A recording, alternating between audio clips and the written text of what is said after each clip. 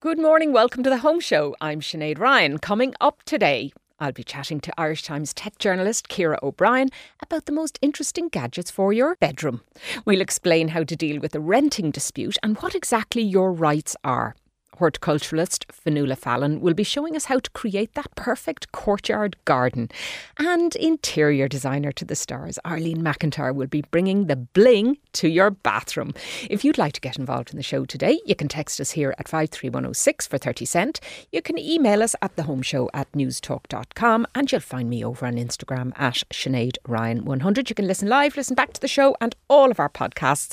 They're up there on the News Talk website or the app, which is powered by Go Loud. Now, you're very welcome along this morning, folks. And I want to ask you a question about when you go away, if you're lucky enough to go away in a nice hotel, what is the one thing that you are most looking forward to? Is it the crisp sheets on the bed, having somebody come in and clean your room every day?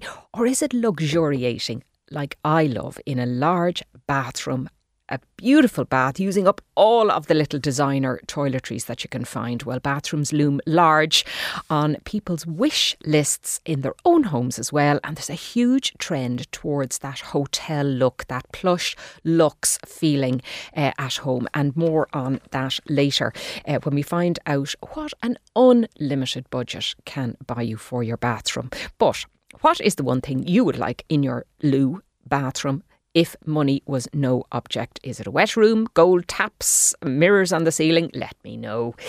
Text us here 53106 for 30 cent or email us at thehomeshow@newstalk.com, and you're very welcome along to the show today. Now, one room where you don't think tech should make an appearance may be the bedroom, where you want peace, quiet and rest. Or maybe not. Well, here to talk about tech and the bedroom is Ciara O'Brien, who is, of course, business and tech journalist with the Irish Times. Ciara, you're very welcome back to the Home Show. Now, I have to say, this is a contentious one. I'm not a big fan of anything other than a low-level light bulb in the bedroom. No, and look, this is actually where technology can help, if that's the case. I am a big believer that right lighting can make a room. I'm married to a lighting designer, so obviously that kind of sunk in at some point. Lighting can be, this is where you can bring tech into your bedroom. Lighting is, there's different types of connected smart lighting. So you can actually, use your Wi-Fi connected bulbs to create a mood in your room. So we have Wi-Fi bulbs all over the house, mainly because, look, it's for a security thing. So if we're away from home, if we are, say maybe we're late home, or even just in winter, I can basically tell the lights to turn on and off even if I'm not at home. So there is that side, but there are certain light bulbs that you can dim them. You can, without having to have dimmer switches fitted. You can change the colour temperature, and you can even with the Philips Hue light bulbs, you can create, I suppose, mood lighting that fits, say maybe candlelight, so it actually changes colour. Oh, right. So okay. While you have your single light bulb, you can actually make it do an awful lot more if you've invested in smart lighting. Okay. So the light bulbs, and of course all of these are LED, they're all the eco-friendly light bulbs, because everything's so expensive at the moment. We don't want to spend any more on that. So changing colour. So give us some manufacturers, some names that we can look at for that. Sure, the Philips Hue light bulbs. Obviously, people know Philips from the electronic side of things. There's also a company called TP-Link that they have two brands. They have Castle light bulbs, which cost a little bit more, and then they have Tapo bulbs, which are very basic. They do white, and they can we have one, say, in our hall that I can dim, when the kids go to bed, but they still want a light on. Mm. So we have those ones, and there's some great features in them. You can set them up so that they turn on to a certain color temperature, or they turn on at a certain time. So, and then more importantly, that they turn off at a certain time, so you don't have light bulbs on when you don't need them. Which I suppose with people today, trying to cut costs, it is something that people have to consider. Sure. That's one of the key things for me. Okay. Now, we're all into tracking everything these days with the little Fitbits and all the gadgets, and tracking our running and our walking and our sleeping and all of that. The sleep tracker stuff, I don't know, like, I don't have one of these. My husband does. And sometimes it can be nearly more stressful to find out, actually, you didn't sleep as well as you thought you had. You wake up fine and refreshed, but your tracker's saying, no, you were awake between 3 and 3:20 this morning. What's your take on them, Ciara? I would be of the same opinion. It can be a bit stressful, but I use it now. I've concentrated less on the figures and more, does it fit in with how I feel? So it's no point in if it tells me that I had a terrible night's sleep and I feel fine, it's not very useful. But there are different ways of doing this. So, that you can actually buy a sleep tracker that will fit underneath. It's like a pad. It fits underneath the mattress on your bed. You plug it in. It will tell you if you're tossing and turning. It'll tell you if you had a restful night's sleep. It'll tell you how much REM sleep you've got. It thinks that you've got based on its algorithms. But crucially, and this might be of interest to some people, if you suspect you have sleep apnea, this is one of the few devices, I suppose, you can buy off the shelf that will track any kind of those episodes. So if you feel like you're stopping breathing or you're not getting enough oxygen while you sleep, this will help. So that's helpful, actually. Yeah, and it can be a medical thing because obviously this can all contribute to different medical conditions. And if you're waking up, if you're sleeping, your tracker is telling you that you're sleeping 10 hours a night, you're still waking up tired. There has to be a reason. This can kind of help pinpoint it. Now, you can get, those, as you mentioned, your husband has a sleep tracker, but I cannot wear a watch in bed. Can't do it. I don't know what it is. That's it. I'm suffocating. Yeah, exactly. And it gets caught in bed linen and all that kind of thing. So I suppose that's just something that is a matter of taste. Now, there are lots of people out there, and I know plenty of people who can't get to sleep without some noise. In fact, they don't want a quiet room and they listen to the radio or they put in earplugs and drift off that way. And certainly people I understand who suffer from tinnitus, they also can get more rest if there's a kind of something distracting from that neurological condition by way of noise and audio. So for people like that, what do you recommend, Ciara? Well, there are different kind of like sleep headphones that you can get. The thing with noise machines, you can obviously get white noise machines. You can put a white noise app on your phone, plug your phone in, and which is another one of those things that I'm not 100% sure of doing because fire risk. I mean, I had a very scary episode a few years ago where a phone that was charging on my bedside locker, the cable sparked. Wow. While I was, my child was in the bed with me, and it was 2 o'clock in the morning or something ridiculous like that. So, that's something to consider now if you're thinking about doing these things. There used to be like a kind of a smart alarm that you'd put under it was an app on your phone, you'd put it under your pillow and it would wake you at a certain time when it felt that your sleep cycle was at the optimal time to be woken up. But I always found, when I did that, my phone was so hot from being charged all night.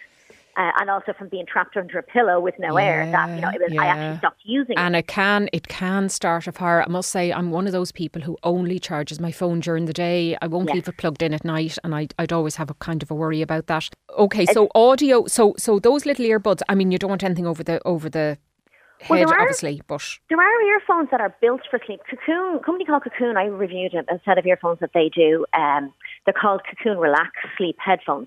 So you can get them if you prefer those. Like, they've kind of got a lower profile than your standard over-ear headphones. They have meditations that you can play. And then once it senses that the earphones, if you roll over in your sleep and the earphones come off, it actually stops the program. So it's not, randomly playing.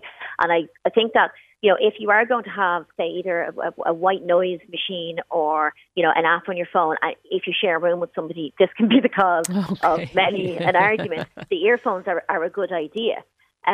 They have, there's also pillows. I mean, there's the pillows that have speakers built into them. Cocoon no way. A pillow? Yeah. Okay. Right.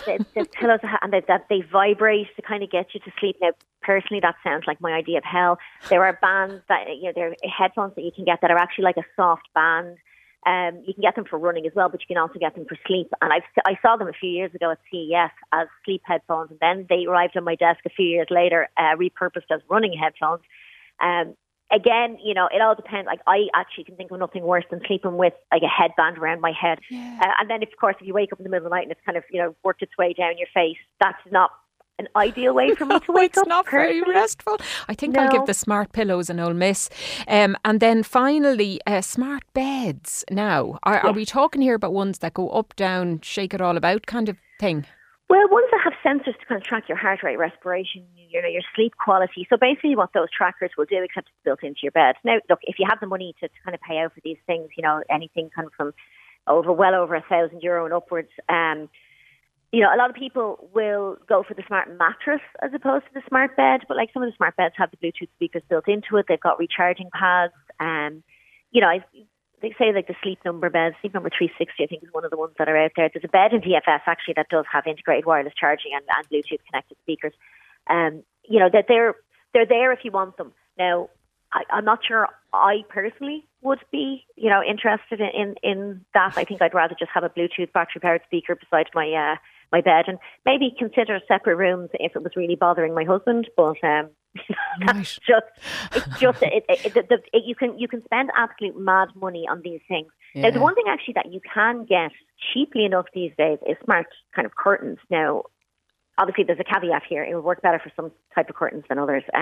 If you have the kind of the curtains that have the rings and those little hooks.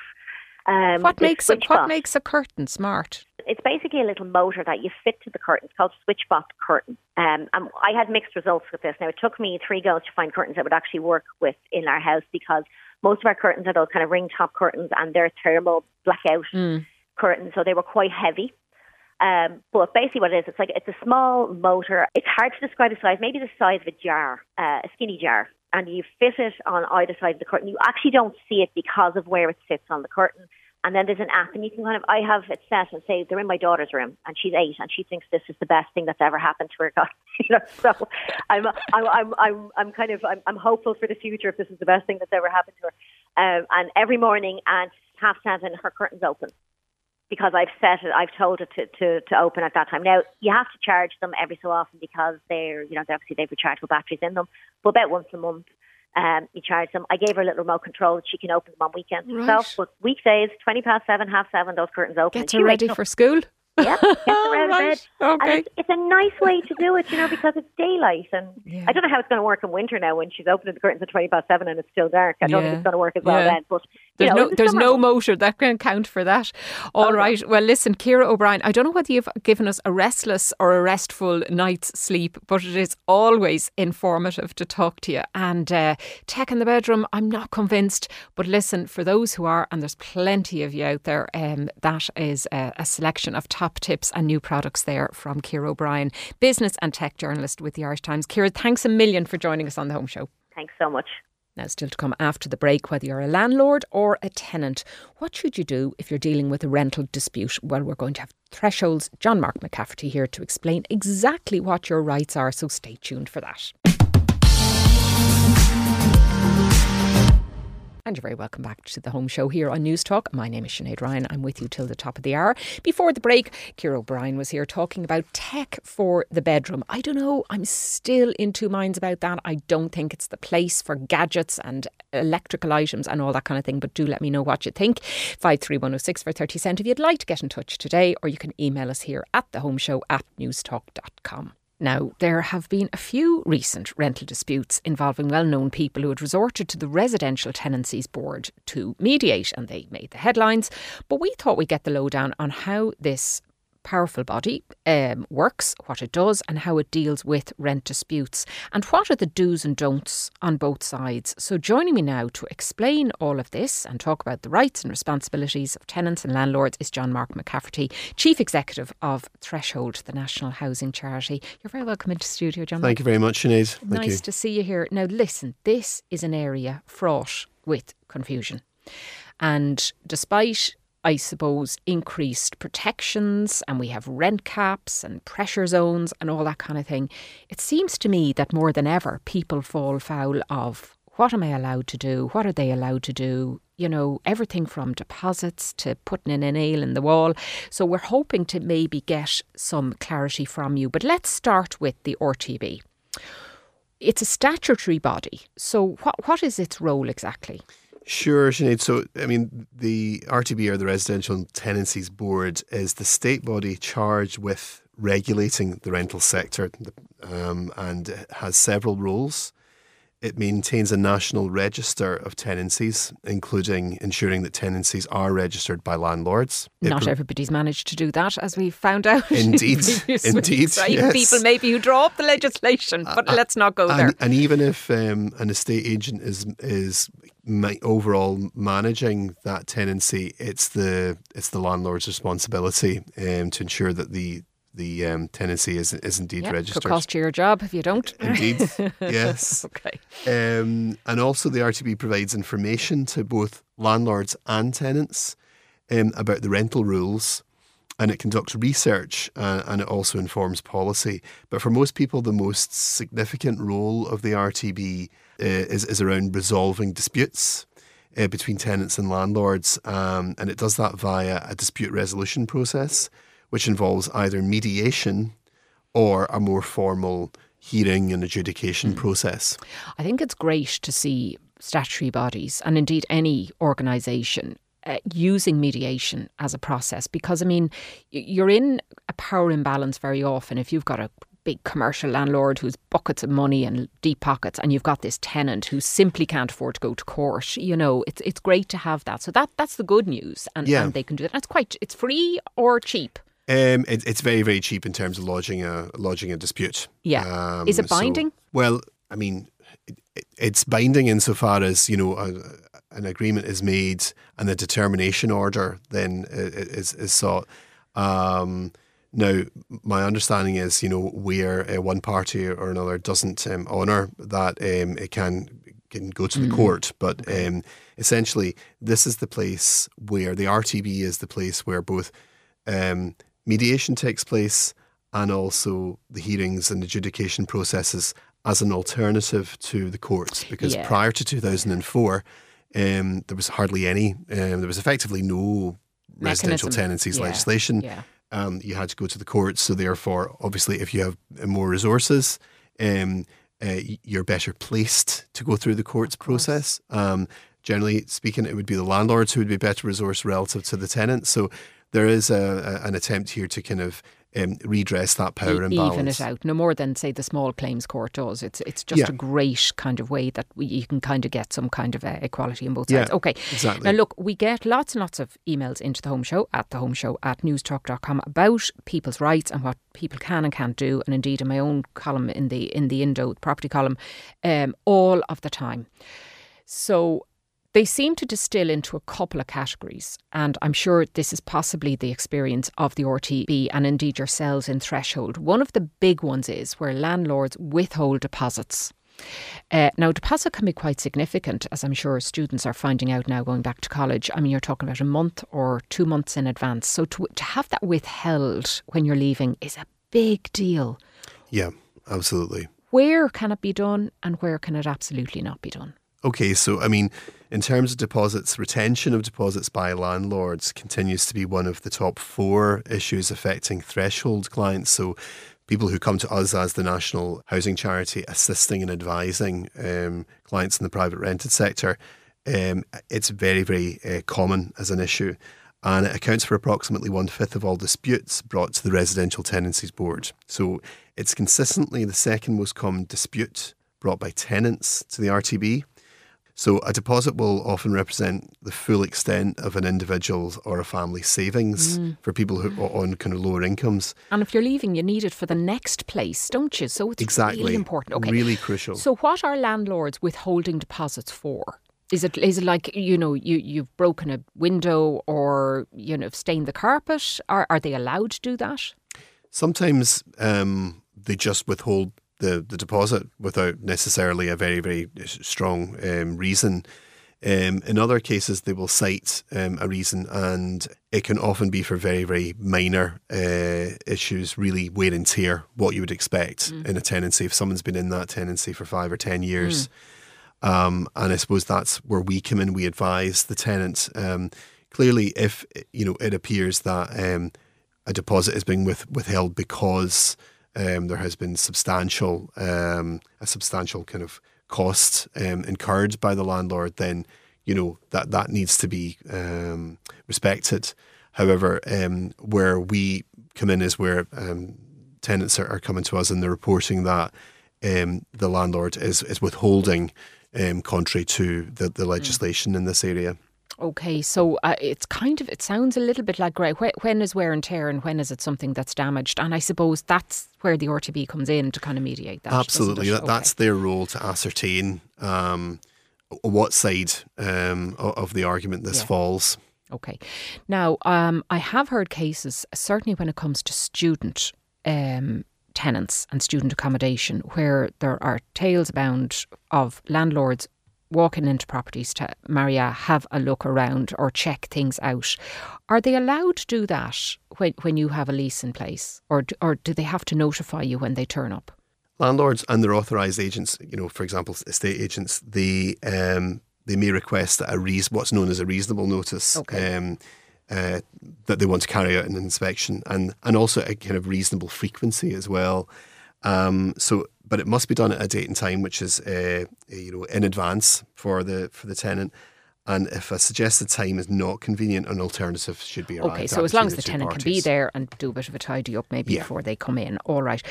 Now, in terms of standards, we've seen some horror stories about flats and houses where there's wires hanging from the ceiling and there's damp and mould and all that kind of thing. I mean, who is the RTB that regulates standards? Are there standards? Is there a minimum that owners have to abide by? Yeah, I mean, I suppose a landlord's obliged to maintain a property so that it complies with what's known as the Housing Standards for Rented Housings Regulations 2019. So those regulations set out the basic standards that a property must comply with. And so for each, say, apartment or flat or house being rented as a separate unit, the landlord must ensure that the rental property is free from damp and in a proper state of structural repair, both internally and externally.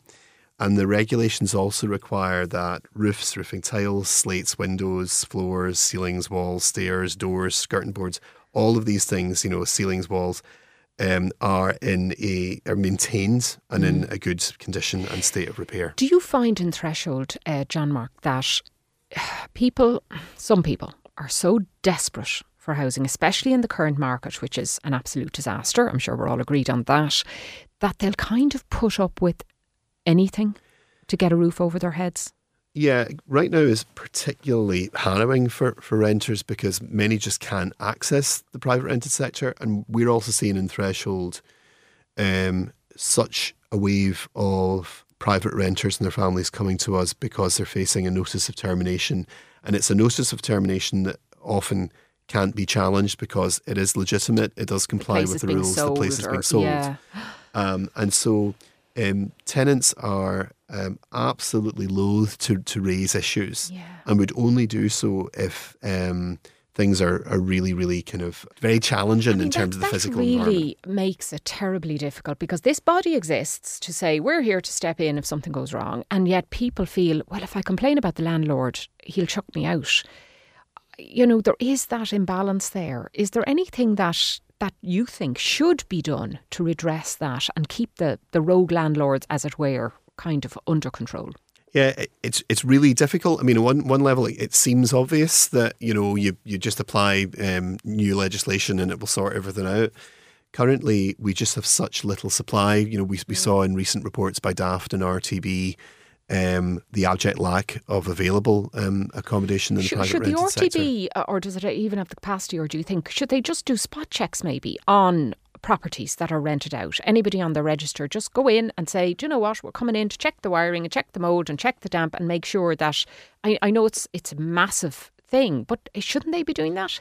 Well, the area of physical standards rests currently with local authorities. So it's actually, your city councils, your county councils, in which they are kind of tasked with that. And though it's very much, it's done, but it's done in small numbers, and they usually try and focus on geographic areas of cities and towns and neighbourhoods where they suspect there's probably a high level of contravention of the standards. And so I suppose, there's a question of introducing spot checks. I suppose.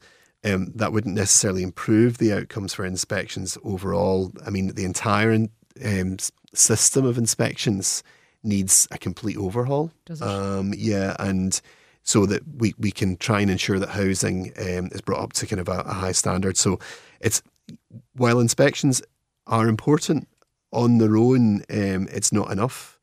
Like the majority of those inspections, they don't meet the standards. If you look at kind of the reports, and that's why kind of we've asked for a thing called an NCT for housing, so that landlords are obliged to demonstrate that the property meets those minimum standards, and we've recommended linking that to the registration for the property with ironically, the RTB. And I think it is very ironic that if you have your apartment and you give it back to the council for HAP or RAS, those inspections are done. They have the minimum. They come in and make sure your kettle works and that you've no damp and that all the walls meet each other. So for their tenants, they make sure you do this. But for private tenants, no inspection. Nobody cares. It's certainly a much lower inspection regime. And I suppose the question for us is also where those majority of inspections fail, what's the level of kind of follow-up? Because inspectors do go in afterwards, and again, there's a very, very high level of failure the second time round, and they've given them so many months to rectify, to mend their hand. I mean, if that was a restaurant, that would be handed a closure order. Or the food inspectors go back in and say, are the rat droppings gone? Have you cleaned under the thing? And you're not opening until you have. This is somebody's home. Yeah, there seems to be some kind of cultural thing around housing, and the fact that if you're an owner-occupier, you have a certain set of kind of rights. If you're renting, unless you're renting from a social housing provider like a local authority or a approved housing body, you tend to, not always, but you tend to have a pretty good rental experience. There are certain standards in the private rent sector. It has been very much let the market prevail here, especially on the physical standards, and they're the one thing that probably a blind eye is being turned on right now because of the abject lack of supply, because of that relationship between supply and kind of and improvements. All right. OK, well listen, more to do in this space. As we know, John Mark McCafferty, Chief Executive of Threshold, thanks a million for joining us on The Home Show today. Thanks, Sinead. Now, here on The Home Show, we always like to help you bring the wow factor into the place you live. And if you managed to get abroad this summer, you were probably envious at the lovely Spanish or Italian courtyards filled with terracotta pots, jasmine and orange trees. Well, we can't promise you that, but we can certainly get a feel for the courtyard look by transforming a small outdoor space into a serene courtyard garden. And to help us do that, Fionnuala Fallon, horticulturalist and Irish Times garden writer, joins me now. Fionnuala, we love the idea of a tiled courtyard, big overflowing terracotta plants and that lovely bistro table look. Tell us how to achieve it. Well, I mean, one of the great things about courtyard gardening, first of all, is that it offers really good shelter conditions for growing. So it's fantastic from that point of view. You can grow a lot more in this little it's like your own little miniature wall garden. And a lot of the mistakes that people make when it comes to these kind of small, intimate spaces are, first of all, trying to make them look a bit bigger, for example. So people think, okay, I'll use small plants in a small space, which is actually the complete opposite of what you should be doing. So think big is one piece of advice I would definitely give. Go for really handsome containers, really big, elegant plants. Ideally, lots of foliage. We all love flowers. I mean, I love flowers too, but really foliage and greenery is at the heart of making these kind of courtyard spaces feel really well furnished and lush and comfortable to be in. So it's really about concentrating on the greenery, first of all. There are lovely lots of lovely evergreens to give you year-round interest, things like tetrapanics and tree ferns and pittosporums and just lovely grasses like Hacknacloa. And all these will give a really good furnished look to that kind of space year-round, which is really important if you want to use it, throughout the autumn and into the spring months as well. And a lot of us have really value that about our courtyard spaces over the pandemic years. We really learned to prize them like that. I love the idea of those giant big stone urns, and I think it's a great idea. A lot of us, me included, would probably try to fill the space with lots and lots of small pots, but actually having those big feature ones, you can grow a tree in them really, can't you? You can, and the thing is, you can grow a shrub, and this is the thing, people think, oh, small space, I can't grow a tree. You can actually grow a tree, small trees, things like Amelanchier is a lovely small tree for a courtyard garden. but you can also grow shrubs, and there's a great way of making them fit into these kind of spaces and giving you more room, but also giving you that kind of leafy structure, which is to do what's called skirt lifting them, which is to basically take the lower branches off them, and you leave all that lovely space beneath them, but you get that lovely upper kind of canopy of leaves. So this works really well for a lot of shrubs. And you get this kind of lovely, kind of elegant silhouette to the plants. And then it's interesting that there's a great Instagram account and a feed of this guy called Jake Hobson, or Nowaki, who's this English gardener, went over to Japan and really studied how they train and sculpt their plants into these spaces to make these lovely sculptural shapes that are suitable for small areas. Now, one of the features that I love in this kind of an enclosed garden or a walled space is the use of vertical spaces. So they're the walls or trellises or fencing and all that. And trying, even if you don't have that, to kind of make a pergola, because you can grow climbing plants, and they actually grow quite well in our climate, don't they? Oh, they do. And vertical space is everything in the courtyard. So important in terms of, basically you've got all this wonderful vertical growing space that you can cloak with climbers, and they're a wonderful range of climbers we can grow in an Irish garden.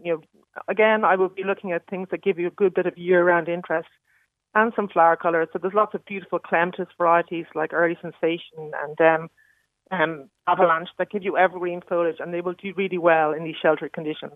Things like Trachlospermum, which is a lovely kind of evergreen with these scented white flowers, jasmine. And the other really important thing I would also say about these vertical kind of spaces, when you're using these fences and these walls to cloak your gardens, what you're trying to do is you're really trying to blur the boundaries of your courtyard space. You want it to drop back. That's really important. You're trying to make it invisible, to give the sense of mystery and privacy. So again, painting them or staining them a kind of darker colour, these nice smudgy greys or kind of forest greens, is really a good way of giving a sense of kind of depth to the planting. Because they're a backdrop, and they can be a divider in some cases if you want to kind of section out the space that you have, even if it's a very small space, somewhere to sit and maybe somewhere to plant and somewhere to eat, or you know. And to hide the ugly bits. I mean, we all have the ugly bits. We all have the shed and the shed and the kids' toys and just the stuff that we need to hide. And even in a small actually particularly in a small courtyard space, you really want to kind of conceal these areas. So a little area hidden behind trellising, and that trellising or pergola planted up, it hides it all away out of sight, and you're also actually creating another vertical space to grow climbers up. So it doubles up in many ways. Now, one of the features of any courtyard that I've seen is the fact that there's no lawn, there's no grass, nothing to mow. So what kind of materials work? I mean, you can have cobbled brick or these large porcelain tiles, I'm sure, but also even putting an area of pebbles is a good idea. Absolutely. Yeah, and actually I think an area of pebble is really good. Even from an environmental point of view, it's really important not to cover the entire area of a courtyard space with hard impermeable paving, because it just contributes to problems like urban flooding, and everything is telling us to go away from that. So an area, if you are using kind of hard landscaping materials, as we use them, we refer to them, a mix of pebble and ideally a permeable paving. And if you are going to go for paving, ideally an Irish one, so like a Donegal slate or a Kilkenny limestone. In that small space, quality counts for everything. Now, there has been a somewhat disturbing trend in some gardens and in some magazines I've been reading about where people want the greenery, but they don't want a lawn and they don't want the effort of it. And they've been putting down AstroTurf or some model of it. Have you seen that and come across it? Would you recommend it? I definitely would recommend it, and I hope that most people there's a really huge move against this for environmental reasons. It's terrible for the soil, it's terrible for garden wildlife. You get loads of microplastics leaching into the soil, and actually it looks really dirty and scruffy very quickly. So there's a real campaign, a real movement to kind of highlight the fact that this is not a good way to go at all. And you don't need it. As I said, lovely, high quality landscaping materials, so much nicer on the eye. These small spaces are so intimate, and we're looking at them in kind of close detail. So it's really important to go for these lovely, good quality natural materials, and absolutely steer completely clear of AstroTurf. It's a no-no for so many reasons. Yeah. Now, one of the kind of trends of the various lockdowns that was a very positive move was the increase in people growing food in their gardens, whether it's herbs and tomatoes or whether it's kind of the full lot of your dinner. How do you incorporate planters or food growing elements into a courtyard garden? So when you have a courtyard garden and you've got this limited growing space, it's really important, I suppose, to concentrate on the high value edible plants. So the things that really you'll get a lot of eating or picking from.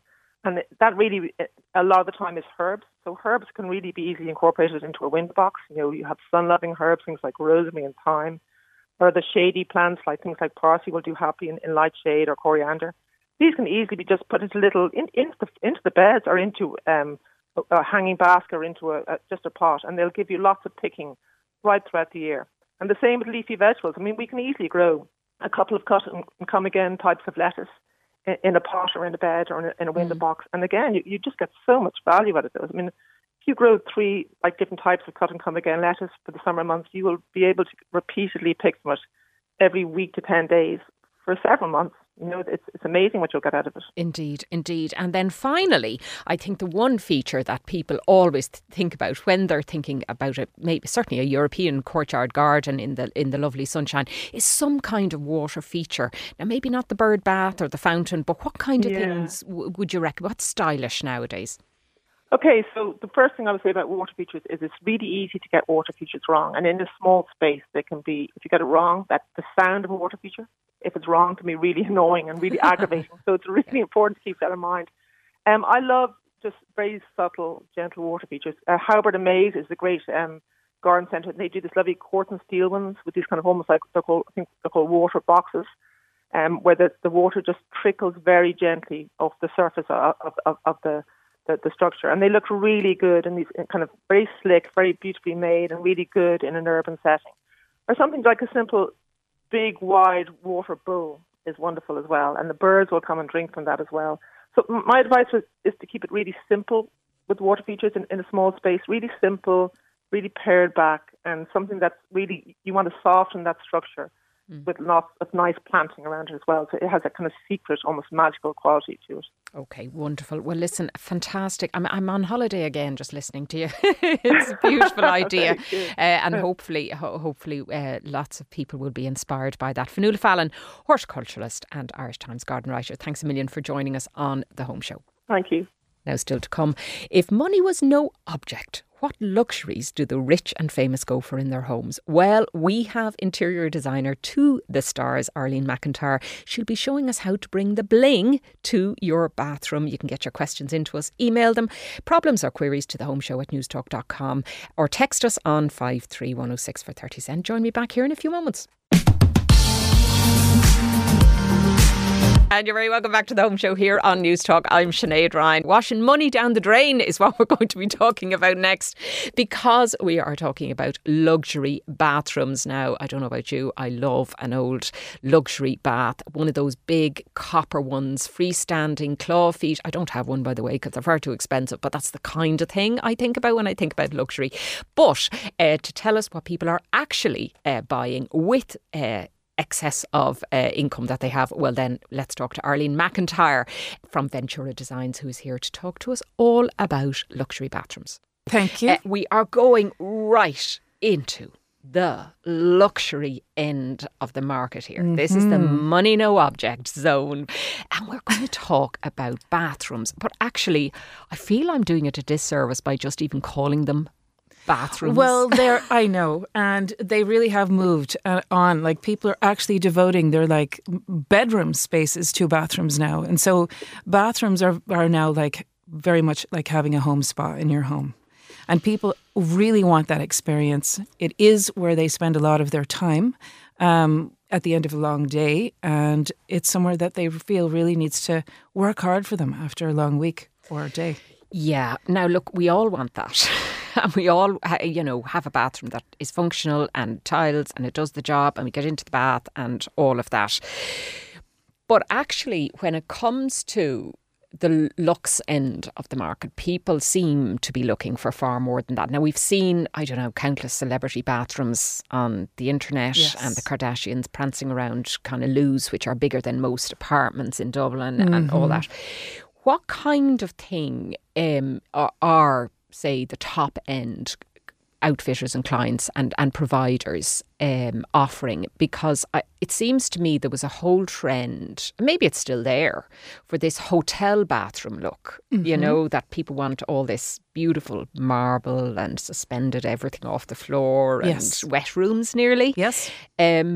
But you're taking it a step further. Spas. Oh, totally. That's at home. Yeah, at home. So your actual bathroom feels more like a spa, and so that even your shower is creating a spa experience whereby you can have aromatherapy oils coming out of your recessed shower head. You can have lighting therapy. You can have steam showers. Like, there are a number of really incredible things that can and cannot be done. We're getting a big ask for twin showers where we have 2 shower heads within the one space. Why? So they can shower together. Oh, I see, saving water. Well, saving water, exactly. I'm sure that's not the reason if you have 2 showers on the go. Yes. Wow, twin showers. Yeah, twin showers. And bathtubs are really important. Freestanding bathtubs are really important as well. Now, they've always been a luxury kind of thing and a lovely look, especially in hotels, these kind of cast iron or claw-footed bathtubs. Yes. But there has been a move towards like copper and these very deep, you know, these Japanese baths that you kind of have this high back on them. So tell me what's available in that market. So bathtubs that hold their heat are really important, and they obviously are more expensive. A lot of these bathtubs are very hard wearing. They're freestanding. They're made of volcanic limestone. They're ultra luxurious. You'll often find they range anywhere, you know, from 20,000 upwards very easily. They're very hard to get into the space. So with anything natural, it's extremely heavy. So with that, everything, you have to consider that there's a knock-on effect with anything that is very expensive. So if you consider that a porcelain tile might be 6 mil thick and a real marble tile will be 12 mil thick, it's all about how to get and hike those tiles up to your bathroom space. So the more expensive the product, often the harder it is to install, but the finish is fantastic. So you might need even like reinforcements just to hold it. Yes. Okay. Yeah. Right. So make sure you have your trades in place. I'm not over that. Now, of course, 20,000 for the bathtub. That probably doesn't even include the taps. Oh, no, not at all. So taps are like jewellery. And they really can range from anywhere from 1,500 to 2,500 per tap. And they are, I mean, there are absolutely magnificent designers and designs on the market. What Italian makes a designers, tap? German designers, magnificent, beautiful Art Deco taps and brushed brass or copper finishes. Nickel is making a return, by the way. So, yeah, it's all about the taps and the finishes and the hardware. Kind of expecting Swarovski crystals on that. Well, the finishing touches make the space. Okay, so we spent 20 grand on the bath, a couple of grand on the taps. Yes. So the loo, we're not going to skimp on the toilet, are we? No, it's all about the smart loo. And these guys are really serious. And I find that a lot of my clients are fetching, you know, looking for these actual WCs. They can range again anywhere from 2,500 to 25,000. 25,000 for a toilet? Yes. And the lid actually... What does it do? The lid actually opens upon your arrival for you. You don't have to touch it. You get everything bar a massage. I mean, it's wash, blow dry, the works. It glows in the dark. It practically sings to you.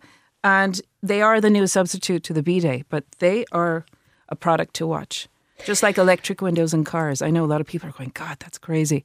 But we might find in the future that it's just going to be standard that you have loos of this level. We had somebody on last year talking about the very first Japanese loos to be introduced to Ireland, and the fact that the seat turns around for each new user and it kind of this little blow dry implement thing. And he was saying to me, and I didn't quite believe him at the time, that they were flying. Oh, flying, yeah. The market leader is a company called Toto, and they're Japanese. Yeah.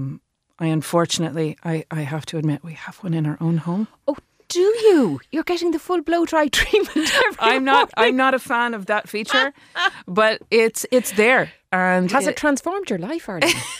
It hasn't really. It's not a place that I would like to spend a lot of my time, believe me. But it is it's something to think about. Your loo is really important, and I think wall-hung loos are actually lovely, and they create that lovely streamlined look in the space. It's easy to clean beneath the loo.